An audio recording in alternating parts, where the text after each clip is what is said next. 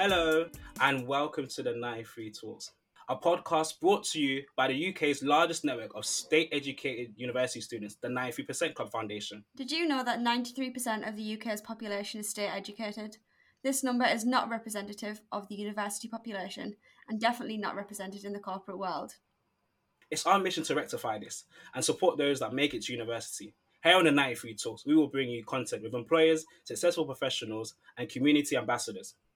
This is a podcast for students by students. We are the 93% Club. Serious about social mobility.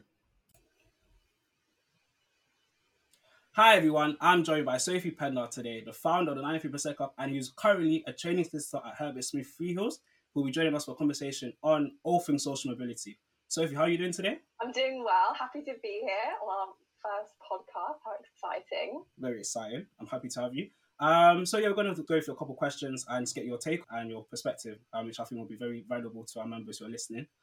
So my first question is, what was your initial motivation for creating the 93% Club in Bristol back in 2016? Yeah, so, God, it feels like such a long time ago now, 2016. I think the 93% Club, or the idea of a state school society, was really a long time coming in my mind, even though I'd only been at university for about a year and a half. I think it was really born from a place of, I had these huge expectations of what I thought university was going to be like. And I saw it as this amazing opportunity where my life was going to completely change. And, the feeling that I had after my first year and a half of university was just disappointment in terms of my feeling of belonging, or my lack of belonging, for want of a better word. And I guess it would help just to give a bit of background about myself and where I'd come from to make it to university. So I grew up on a council estate in North London. It was a very rough council estate. My mum, my dad and myself, we never really had much. For as long as I can remember, we struggled for money, and the stories my mum tells me, she would go to the shops and she'd buy like a bag of potatoes, some beans and some sausages, and like make it last for God knows how many weeks in like various different variations of food, just because it was such a luxury to be able to have different types of things to eat in the evening. And then added to that, and not to make this too dark, but my dad was a substance abuser throughout his whole life. So when I was younger, he was a drug addict and very much involved in crime. And then when my mum and dad broke up, he turned to alcohol, and that was really how I remembered him throughout my schooling life. And as a result of all of these factors and really just a bit of a crappy hand in life, it just meant that we didn't really have a lot of money, and the people before me had never gone to university. I come from a very big Catholic family, so my mum was the youngest of my mum is the youngest of 14, so very 14. Yeah, a lot of people, 14. So a lot of people in my family, but not many who actually went on to higher education or anything like that. Really, the expectation was that you finished school at 16 and then you went and got a job. And when I was at school, which actually doesn't feel like that long ago, it wasn't compulsory to stay on until you're 18 to do A levels. I think I was actually the last year that missed that. So I could have left at 16 and done something else, but I decided to put myself through the torture for an extra couple of years. But going back a little bit, in light of the fact that I had a bit of a rough upbringing, school for me was such a sanctuary. And I know that sounds like such a cliche because people find school really stressful, but for me, it was such a huge opportunity to have control over my life and be able to do something that wasn't dictated by my parents or, what anyone was doing around me. It was my thing to sort of work on and my thing to really push forward. And I remember when I was younger, I remember my mum having this sort of like old banged out Rover, like this sort of brown rusty Rover car. And she would put me in the car at like one evening. I think she put me in the car, and we left our little, like, not little, it's a big council estate, but left our humble council estate, and we drove around all of the big houses in the North London area.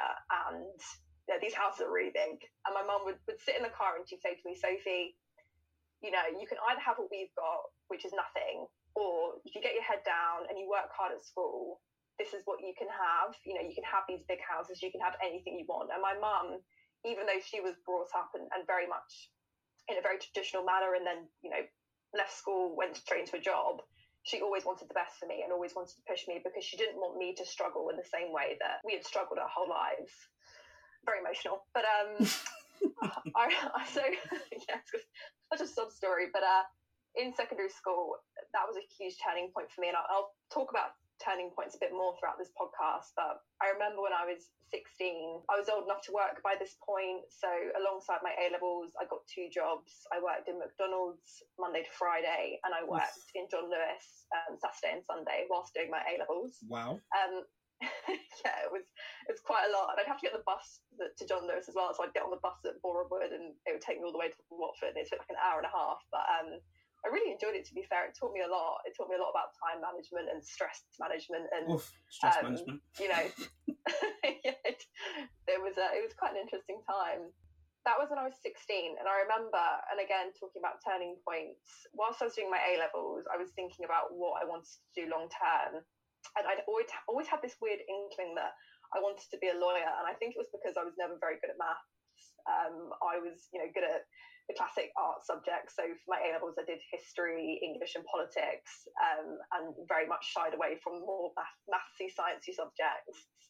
And I remember one day when I was doing my A-levels, this really small startup charity came into my school, because my school was a semi-failing school. It got turned into an academy. The teachers were great, but we just didn't really have, didn't have the resources. And it was the only school in my area. So you got a real sort of, hodgepodge of people, and it was a complete mix. And in terms of class sizes, the top set would have people who were getting used all the way up to A stars. So it was just like a real sort of mix of people. And because it was a failing school, this charity called Access Aspiration came in, and like I said, they were a startup. I think they only had 3 people, and they sat us down, the people who were in the top set, because they didn't have the resources to do everyone, and they said, listen, what do you want to do with your life? What do you want to achieve? And it had occurred to me that I didn't have a clue, because I think when you're from a working class background, you very much always look, at just what's in front of you. You don't really have those long-term career aspirations, because for me, it was such a luxury to be able to sit there and like mull over what I might do in the future, when I knew that in the short term, we might not have enough money to sort of get us through the rest of the week. So that for me was a really huge turning point, having someone who came in and said, what do you want to do with your career? And it was at that point where I was like, I think I want to be a lawyer, but I have, literally no experience in doing that. And they're like, fine, what we're going to do is we're going to put you into a barrister's chambers for the week, and you can see what they do. And so this charity picked little old me up, 16-year-old me, who was just, like had long pink nails, had like a proper Essexy accent, and put me into this barrister's chambers called Brick Court, which is an incredibly prestigious commercial set in London. And it was honestly one of the biggest turning points in my life. Again, turning points, because I sat there and I spoke to the sort of mini pupils and the people who were doing it before me. And I realised that they had all of these experiences I'd never had. And walking around Temple and walking around London, it was like this completely different, separate world that I had never seen before. And I realised that I just wasn't equipped for it. And not in a bad way. I mean, in some aspects, it did, make me shy away. It also was a hugely eye-opening experience, because I had gone through my life in my school just being aware of who was in my little bubble and who was in my sort of perimeter. And it wasn't until I'd got to this barrister's chambers where I was like, oh my God, there's a whole new world out there. And actually, I'm not in a position right now where I can make it to this place unless I really sort my act out. So after that experience, which also taught me that I don't want to be a barrister, it just seemed like a very lonely career compared to being a solicitor where you actually work with people. But I'm not going to go into that right now. I went back to school and I worked really hard, and I went to school early, and I would get there sometimes at like 6:30 in the morning, because I knew that it'd be open because teachers were there. And I revised really hard, and then I managed to become the first person in my school to gain straight A stars at A-level. So no one had ever done that before. And through doing that, I got my place at Bristol, and I just remember getting those results, and I was like in floods of tears, because I thought, this is it. Like, this is it. This is my moment where it doesn't matter where I'm from. It doesn't matter, everything that's happened before. This is my opportunity to actually go somewhere where no one knows me really, and make something of myself. Yeah, definitely. And I think we all have that experience, right? Yeah, We all have that 100%. experience of going to university. But when I got to university, that was completely blown out the water. That's been blown out the water. There's always a but. You know, there's a huge but, and you know, when I got to university, my whole first year was basically spent just having an existential crisis, because you know, people in Freshers Week were like, "Oh, what school did you go to?" Or, you know, "Do you know this person?" And I was like, "No, this is such a weird." I thought it was such a weird question for people to ask me what school I'd gone to. You know, I didn't realise that actually what I was witnessing were these sort of, you know, social habits from people who had all gone to the same sorts of schools. And actually, this is how they socialise. This is, you know, they asked you what school you went to because they wanted to know if they knew someone from that school. But I just went to a crappy academy, and I was like, oh my God, you know, what if they do know someone from my school? That's so exciting. But it wasn't until later that I realised that it was actually just sort of built into this general feeling of, you know, not belonging, and that really followed me throughout my first year of university. And I know this is quite a long monologue, but I think it's really we're loving it, don't worry. Okay, good. But I think it's really important to sort of, you know, have that backstory and bring it up to the current day when people feel like they want to join a 93% club, because people don't realise everything that's gone on behind closed doors. So I remember it got to March 2016 and I had just really had enough. I'd made some incredible friends at university, but, you know, not a huge amount of friends. And I just felt like I had met no one who'd had a similar experience to me, who'd had a similar upbringing to me. Or, you know, like, for example, I would find myself in seminars and I would find myself unable to articulate my thoughts, even if I had thoughts about the subject, because I felt like I couldn't find the words to express what I was trying to say in a way that would seem intelligent and intellectual. So it just got to the point where I was at breaking point, and I was like, you know, I don't know if my mental health can do this anymore, to carry on without like having this sense of belonging. And, you know, at universities, it can really feel like when you don't belong somewhere, you feel like you're walking into a clique, and you sort of, you know, you walk through the library and there's these big groups of people who are all talking about the same sorts of things, and you're like, I just don't feel like I belong. And it's really exhausting. So yeah, I sat down on March 2016 and I was like, I feel like I need to do this. I feel like I need to just put it out there and say, does anyone else feel like this? Or is it just me? Am I just going mental? Because there was also a lot of talk as well around this sort of private/state school divide. And there was so much talk about it and no one was doing anything. No one was doing this thing. Yeah. So I just thought, well, I know that I'm going to get some terrible backlash about this, but I'm just going to do it. And I remember I got Canva up and, you know, made this sort of like rubbish logo. I have no background in graphic design. I'm terrible at it. And I made a Facebook group, like a private group, you know, which was called 93% Club, University of Bristol State School Society, and I just put it on Facebook because that's how people communicated. Back in the day. Back in the day. Yeah, back in my first year of uni, and I just said, I've been thinking about this for a while, and actually, is there anyone out there who went to a state school or, you know, is from a working class background and feels like more needs to be done at this university to make us feel like we belong? And yeah, it's just really snowballed since then. And I think initially it started out as like a bit of a cry for help, you know, trying to find some sort of sense of community.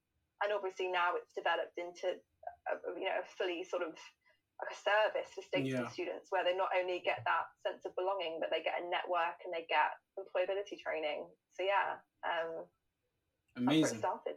Amazing. A lovely monologue that I will cherish forever. We were talking about backlash. So even in the run up to like setting up and founding a society, was you hesitant in like, I don't think I should do this, or did you just like say, no, I feel alone, some of us out there might feel the same way? So did that ever stop you from actually setting it up due to the criticism that you might have received at the time? Yeah, I actually think it was the opposite. I think I didn't give it much thought when I was initially creating it. So I can't explain it. I just got this like burning urge to do it. I had this wave of creativity. You know, when you have those waves, you're like, oh, this is a great idea. Yeah. And I think if I didn't act on it then, I probably would have never done it. So I put it out there really quickly, and I think the original logo goes to show just how quickly I put it out there, because it was terrible. I've only recently rebranded it. So I put it out there really quickly, but actually it was the backlash after, where I was like, oh my God, I can't believe how many people actually disagree with me. So we got a lot of people who are coming up to me and saying, thank you so much for creating this. I felt like I've needed this for a while, and I haven't known, I didn't really know what it looked like, and I didn't know what I needed, but actually this is exactly what I need. This is exactly what I want. And then you had people on the other end of the spectrum who, went to private schools and wrote think pieces about me, saying, oh, you're creating further divides, you're creating more of the problem by establishing the state school society, and this is going to create further problems at university, and this is not the way to solve it. And actually this is, a lot of people saying this is exclusionary to people who went to private schools. Interesting take. Yeah, but I think that's so classic, right? Any group who feels like they've been marginalised by society, the minute you set up to try and service your own needs because no one is servicing them for you, that's when people actually care about the issue. And they start going, but what about this, and what about this? And it's just classic, really. So yeah, I had a huge backlash from that, but you know what, I think it's really, and to be honest, I'm not going to lie, I think other people have had similar experiences at other universities with set up 93% clubs. But I think it's because class is a really difficult subject to talk about, and I think people don't like the idea of confronting the fact that they may have only got where they are by virtue of how good their education was, or how much money was pumped into their education. And, I think a lot of it came from insecurity, because I can guarantee some of the people that I was speaking to, had they gone to my state school, or had they gone to any rubbish state school and not had all the money put behind them, I don't think they would have got the grades they got, and I don't think they'd be at the university they were at. So, but since then, it's not been terrible, and I think actually a lot of people are way more supportive of it. And obviously, as social mobility becomes a more hotly talked about topic, I think we're going to see a lot more support for movements like the 93% Club and other social mobility organisations as well. 100%, I definitely agree. This is probably going to take you down memory lane, but when you initially set up the 93% Club back in 2016, did you ever think it'll be where it is today? Across 4 universities, and it's helping over 10,000 students. Was that ever in your mind, or was it just like, I feel like I'm out of place, I'm not in touch, with my university? Was that the ambition you had when you set up, that it would be like nationally, or was it just something at the time for local support and effort? I think at the time it was very much a local issue, because there was a lot of talk at my university over this, state private school divide. And like I said, when I initially set up, I was just doing it to try and find people who were like me, who felt like they didn't really belong at university and needed that support. But it wasn't until the second year of its existence, when a girl named Francesca messaged me and said, I really want to set up in Durham, would you mind? And I was like, oh my God, no, absolutely, like please do, because help me out. Really, yeah, it really resonated with people, this feeling of this loneliness and not having that sense of belonging. So it wasn't until that point where I thought, actually, this could become something a lot bigger. That being said, when it was founded in Durham, I was obviously leaving university and I was starting my law training, and I thought to myself, I'm not going to get too involved, because I really needed to put myself first. Yeah. And the one thing about running a social mobility organisation at university or otherwise, or running any sort of issue-based organisation where you're campaigning or trying to raise awareness, and especially when it affects you personally and you are that person who is from like a state school, you are working class, it's really exhausting. It's really tiring, because you feel like, I personally felt like I was constantly trying to justify the existence of the society, and constantly trying to say, we deserve to be here. This is needed and necessary. And it actually meant that it was difficult to get along with a lot of the activities because you were too busy arguing with people about whether or not you should exist or not. So I very much took a back step for a couple of years and just thought I need to focus on myself, because if I'm not in a position to, get myself to where I need to be, I can't help anyone else. And then obviously 2020 hit, and that was a year in itself, which I think we all would love to forget. Although it was a fantastic year. Yeah, trying to forget. Although a fantastic year for the 90% Club, and together students across the country who had been the most affected by COVID, and unsurprisingly, they were all students who were working class or from a state school background, who had said, actually, this isn't working for me anymore and something needs to be done about this. And I think from then it was a bit of a snowball effect. Yeah, definitely. So, people started setting up at one university and other students looked at it and thought, that's exactly what I need.